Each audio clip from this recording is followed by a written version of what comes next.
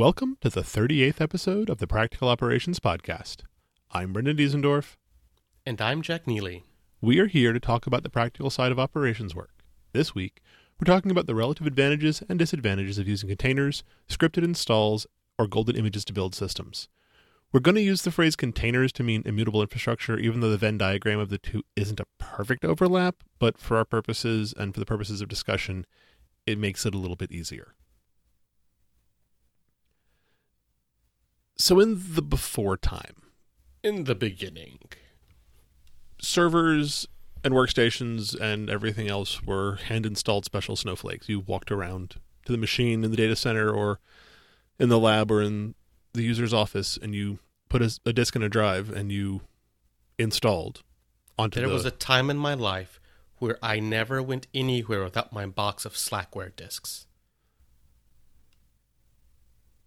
That dates you a little bit. So this was a very Eventually, fragile... I ran out of room to keep all those 3.5 floppy disks. Yeah, I have memories of going machine to machine when I was doing desktop support work for a university in the late 90s with either floppy disks or boxes of CDs, depending on the vintage of the machine I was working with, and hand installing the OS and then hand installing applications and then hand configuring all of the pieces and having these long checklists to try to keep up with, what I had done and what I hadn't done for all the various machines I was working on. And this was a very... all the steps? Did you get that one knob? Are the printers configured correctly? Are the network settings applied correctly? Anyway, this was a very fragile time. And for a lot of folks, this was the way things were. Most servers were considered big iron servers, and you installed one of them. Maybe you installed two of them. And you called your IBM guy, and he brought the server, plugged it in, and installed it for you. Well, you were that lucky too. if you left the root password. But even when it got into the point where lowly system administrators at organizations were installing their own hosts, they were generally done on a one-to-one basis. You brought one machine up, you installed that one machine as it was, you walked away into the next machine. And each machine was a little bit different, and the patch level was a little bit different depending on when it was installed, and the configuration of the application was a little... And you had notes, and generally one person was able to support 15, 20, maybe 30 servers, and that was considered a lot because you had to keep the state in your head of all of the different pieces of all of this. And, of course, being who we are, this isn't good enough. So... Lots back of people in the day, spent... that was a big infrastructure. Oh, it was. But a lot of people said this isn't okay. We're smarter than this. We have all kinds of utilities. We have all kinds of programming languages. We're systems programmers, damn it. We can make this better. So they started leveraging the BootP and DHCP protocols to start building the ability to boot off of a network instance, load your installer from there, and then script the install. So Sun had Jumpstart, Red Hat had Kickstart. There were a couple of others that I don't remember as well. I think Dell had one, or DEC had one, rather, not Dell. Apple had a NetBoot environment that you could boot off of and then launch an installer from. And these were very powerful because it gave you a lot more control of having a repeatable, scriptable install that didn't require you to have the most up-to-date version of the disk in your pocket or in your CD wallet. I really enjoyed Kickstart because it was easy to boot the machine, get it installed, and get it updated. So once the install was complete, it didn't matter where the install started or what the state of the machine was in the beginning. It was installed and at the latest revision of the software when it was done. And one of the caveats, all the same process. One of the caveats of this was you had to maintain a local repository of all of the packages you were going to install. And you had to keep it up to date, and it had to be fast, so you could do network installs of machines. But once you had that, it allowed you to say, no, I know which version of Apache we've deployed to the machine. I know which versions of the libraries we need to get our image processing program loaded and running. And I have them all locally, so if the upstream maintainer has released a new version, I still have the version that I need from application to run. And there was no worrying about, did it disappear from the network, or is the network timing out so I can't install a new machine? Did the vendor upgrade the software package and remove the old ones? Which happens far more frequently than I ever care Today, to think about. yes. But so this was a huge benefit. It was a huge boon to everything that people did. But like a lot of things, it left room for improvement. And especially on the cluster lab side of things and the Windows Server side of things, a lot of people got into the habit of building what were called golden images, which was doing a single install. So instead of doing a network delivered scripted install, you did a single install to a hard drive, and then you got it as far along the path as you could for all the common uses for it, and then you baked what was called a golden image, which you then deployed and then changed all the final pieces at the end that needed to be different about which services were running, what the host name was, what the IP address was. And that also had a fairly large following. I remember doing network boots of hundreds of Macintosh machines to deploy images out to them so we'd have consistent base application loads for all of the things, and then having to go through and key out serial numbers for applications and other interesting things. But it was a powerful set of tooling that also had its place. It had different clunky problems. Images of whole OSs are really big. They're hard to maintain. For old school servers, that starts to require a lot of storage. And it's something I refer to as the shiny foil ball syndrome. Everybody needs an image. They're pretty big, and they're shiny, and you use them, and then you create a new one, and then you create a new one, and then you create a new one. And before you know it, you're just kind of swimming in shiny foil balls, and your infrastructure falls apart because of the storage requirements and the sheer magnitude of maintaining them all.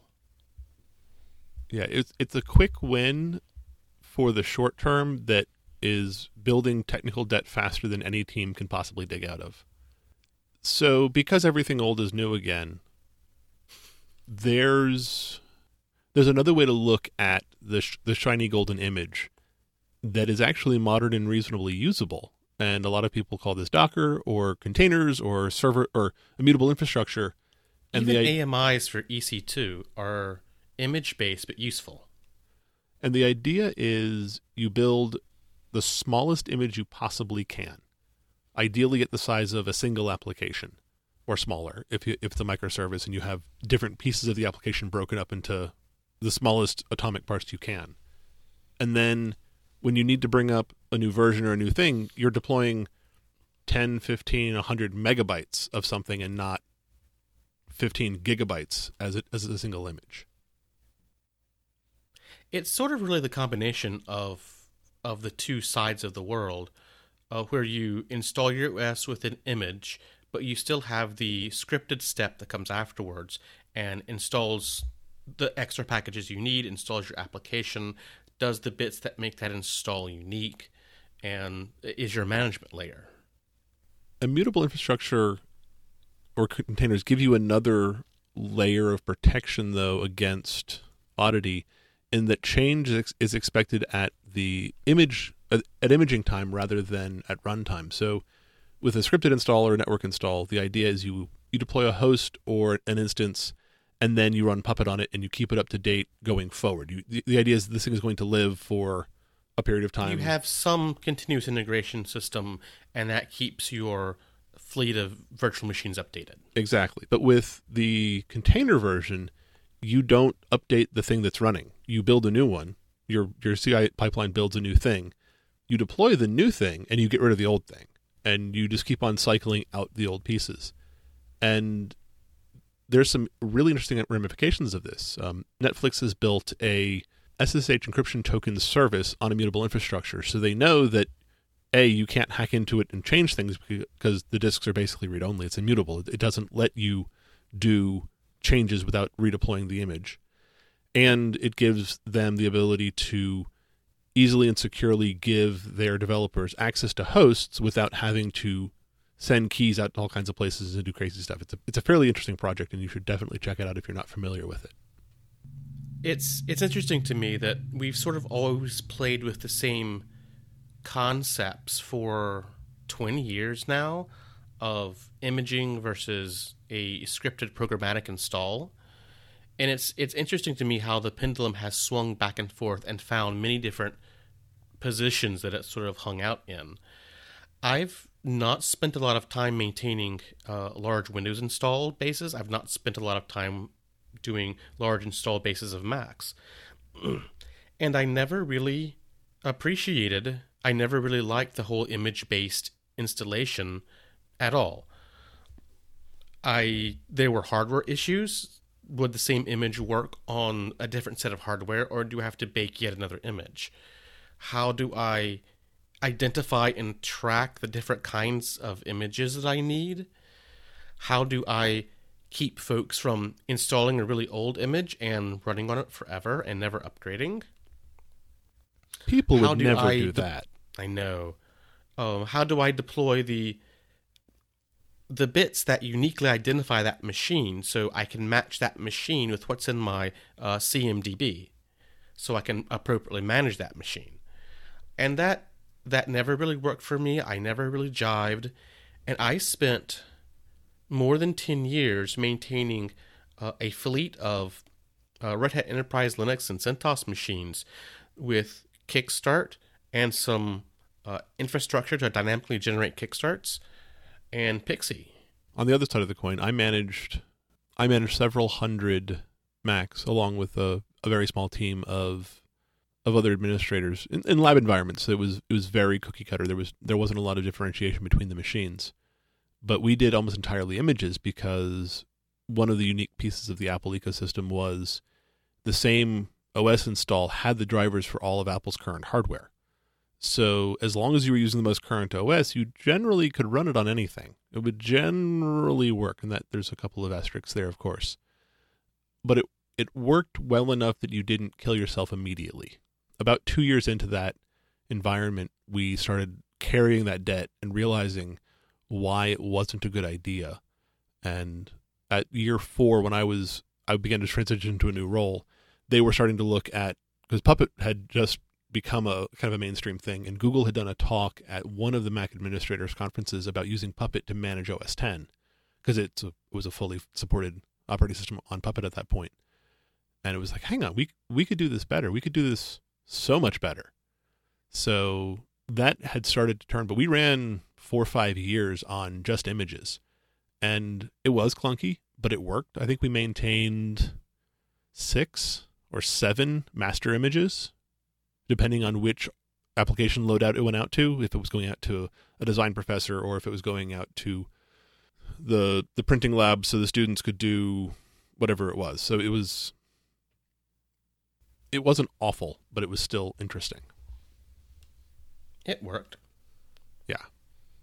And it works well in controlled situations where you have a lot of control over your hardware base and what your fleet is going to be.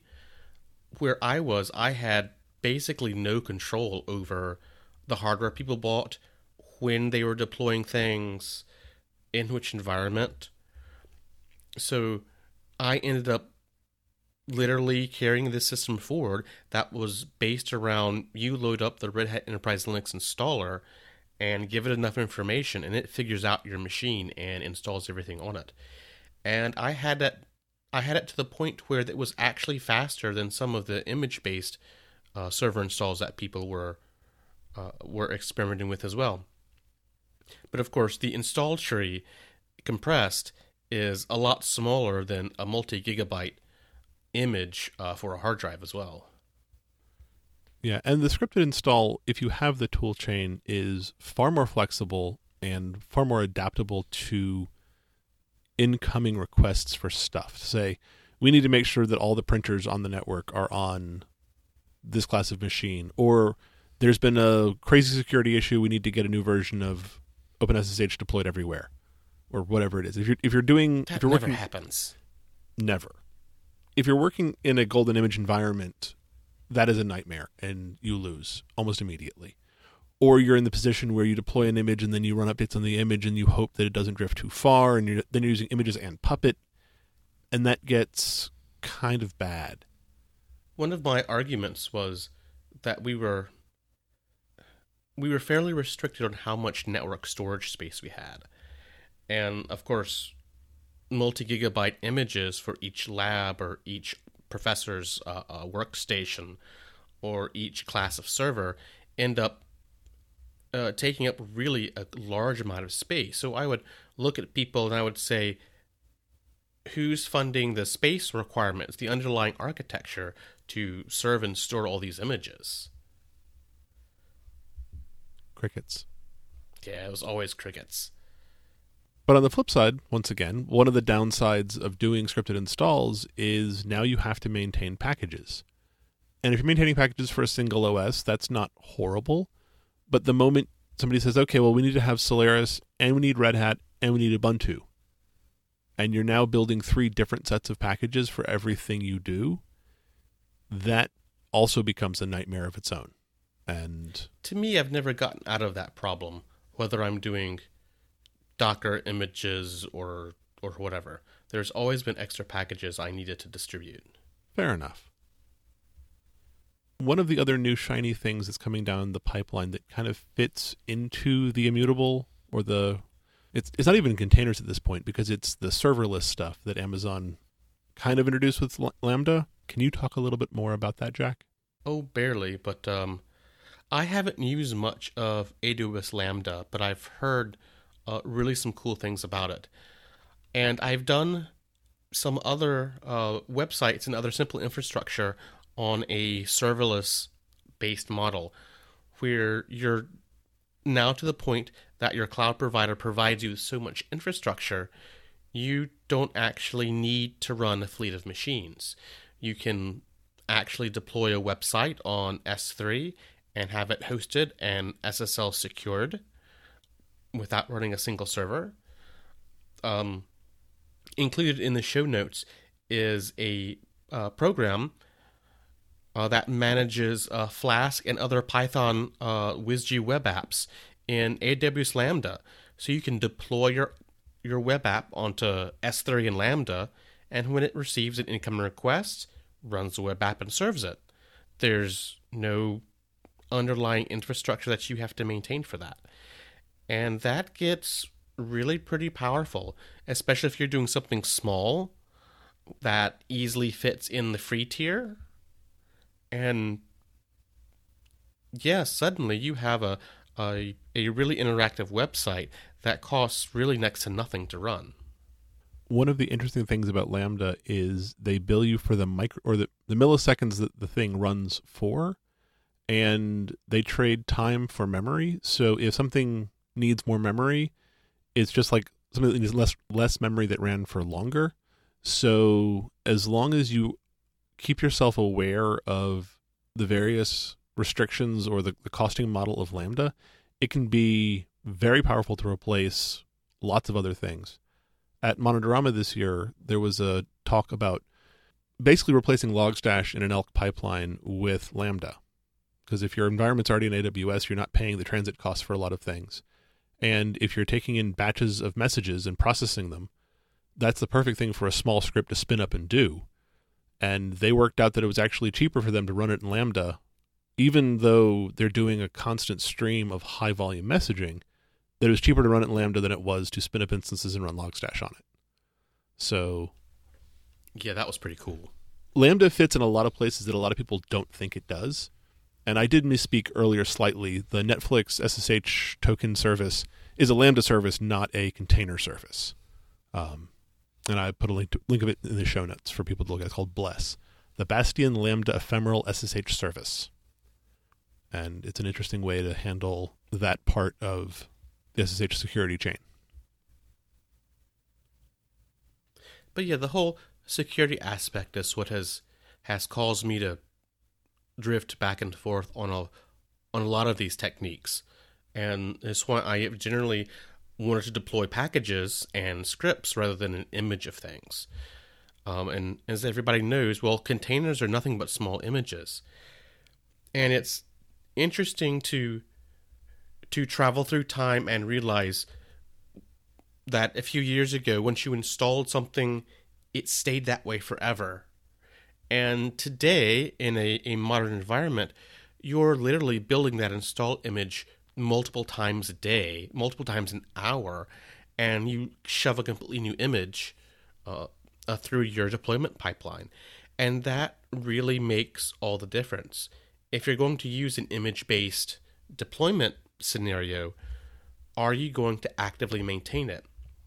AMIs on EC2, they're image-based, but they're usually very minimalistic images, and the Ubuntu folks, the CentOS folks, maintained the AMIs very regularly. Even strange and obscure OSs have people dedicated to maintaining those images regularly so that you can have an up-to-date image to deploy on top of. And that's what makes Docker and that ecosystem so interesting, is as long as you continually integrate and iterate on your platform, you're continually rebuilding your images are then, not only do they have your latest app, but theoretically they have the latest dependencies, so you're always pushing the latest SSL version. Yes, please make sure that as you're building your Docker continuous integration pipeline, that you actually pull down new version of tags and images and stuff, and rather than just relying on whatever's cached, because that is a world of pain coming at you if you don't realize that you're using a cached version of your base image rather than the current version. Yeah, and now it's 9 months old, and you have an old version of OpenSSL or something else, and you've just made the front page of the paper because you're an idiot. Well, not an idiot, but you haven't been paying attention. The whole issue to me is a social problem around, are you going to actively maintain your fleet? And at this point in my career, I've been with multiple different clients, and people install their AWS infrastructure, their Colo infrastructure, whoever their hosting provider is, and they expect Ubuntu Precise to be around forever, and surely it will never change. And I'm always very surprised that the university I used to work at, and where I was the Linux architect for that university, and really was quite pointed about making sure machines were kept up to date. That wasn't a modern web shop like most of us are involved in today, I guess. But they had better practices than a lot of people I've worked with since then. They were very forward-looking in many of those ways, especially because they had been bitten so many times by the fact that all of their machines ran on the public internet. There was no hiding behind a NAT. There was no hiding behind a firewall. It was all the machines in the lab, in the office, in the server room were on the public internet, and you had to pay attention and secure your box correctly. So a vulnerability in Apache or a vulnerability in a commonly deployed library could be really catastrophic. So they were very intent on, no, we always patch continuously. If there are things you need us to not update, you can exclude those things, but the rest of the OS marches on. At my last organization before my current employ, I came across a production box that was a Red Hat Advanced Server 3 install. Ooh, good stuff. I remember those. It didn't have Yum because it was way too old for Yum. That was a little gem that we came across, or that I came across. The rest of the people knew about it, but I was brought up short. You stubbed your foot against it, and yeah, that hurt. Yeah, let me know when you find a Red Hat AS 2.1 box. I don't think I've ever seen one of those in the wild. Anyway, that's going on aside. But yeah, really, if you're building anything, if you have the authority to build any infrastructure today, and you expect to have long-running instances, a scripted install with configuration management to maintain state is generally considered the most reasonable way to do that. If you're building in the daring new shiny world of microservices and SOA, Docker is the obvious solution for that as well. Just keep in mind the various strengths and weaknesses of the two sides. And if you can find a way to fit yourself into Lambda, that's even better, because there's no attack surface, there's no images to maintain, it's just code, and it gets spun up when it's needed on demand. So, Brendan, do you remember the days when you used to cheer because the uptime counter on your Linux box wrapped around? Yeah. And we thought we were cool back then? Yeah, now we just remember that means we haven't patched. Yeah, a buddy of mine, oh, what exactly did he say? He gave me a quote that it rings so true. A high uptime isn't something to celebrate. It's the amount of time that has elapsed since you've last tested that your boot sequence works. Oh. For me, the scariest thing in my Solaris administrator days was restarting a server, because you never knew if it would come back up exactly the way it was, because it often had been 2 years since the last reboot. And I definitely had a couple cases where I had to reboot a Solaris machine and you would know that the hard drive had died and it had been running out of RAM for like the last 8-9 months. Oops. yeah, that's not so. It speaks to the resilience of the OS, and it speaks to the resilience of other pieces of it, but that's just not a place you ever want to find yourself. Test your reboot frequently. This is part of the Netflix Chaos Monkey stuff and other testing tools like that programmatically and randomly fail pieces of infrastructure to make sure that things aren't let sit that long. And you don't put all of your eggs in one basket. You don't build these gigantic Oracle database servers anymore. Well, most people don't, because you can distribute it. You have the challenges of a distributed system, which are in many ways more interesting or more challenging, but it removes the ridiculous single point of failure. And touching on our last episode about repeatability and reproducibility, practice rebuilding your fleet, your application stack. If you can rebuild your application stack on a whim, or because you've practiced via Chaos Monkey or something similar, then if disaster strikes, you have all of that knowledge and understanding, and you know that you can recreate your environment and probably put it somewhere else in the same process. And if you're looking to develop DR, high availability, or any sort of business continuity, what's the right word there, Brendan? Continuity. There we go. But that's how you achieve that in our modern world.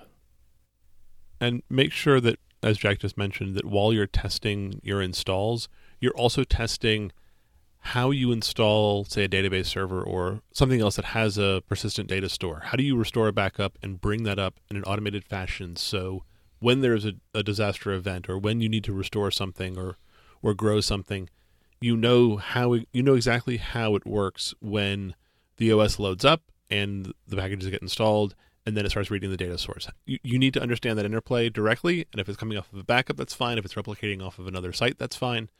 But test it and understand it, so when it happens, you're not surprised. And these techniques allow you to easily move between, say, Amazon regions. But they also lead you toward the magical place for, when things get big, where you can run out of multiple regions, serving geographically local customers, and have an infrastructure that's scalable and resilient and does the job for you. Also, if you do the job correctly, this allows you to have things in Amazon and things in Google Compute and things in Microsoft Azure and things in your own local data center, and you can mix and match whatever your business needs are at the moment, so you're not locked into a single provider of anything, be it the data center provider that you're hosting stuff in, be it Amazon or Google or Microsoft or what have you. This allows flexibility and decouples your business from somebody else's, which can be very liberating. And if you can decouple from your hosting provider early in the process, you'll thank yourself, because it's definitely a lot harder later in the process. And odd that hosting providers, they work to make it difficult to do that. Please take the time to rate the show on iTunes. It's the best way for new listeners to find us. Additionally, we welcome feedback about shows we've recorded or topics you would like us to cover. Leave us a comment on the website at operations.fm. Send us your thoughts on email, feedback@operations.fm, or use @operationsfm on Twitter. that wraps it up for the 38th episode of the Practical Operations Podcast. We have been Brendan Diesendorf. And I'm Jack Neely. Thanks, and good night.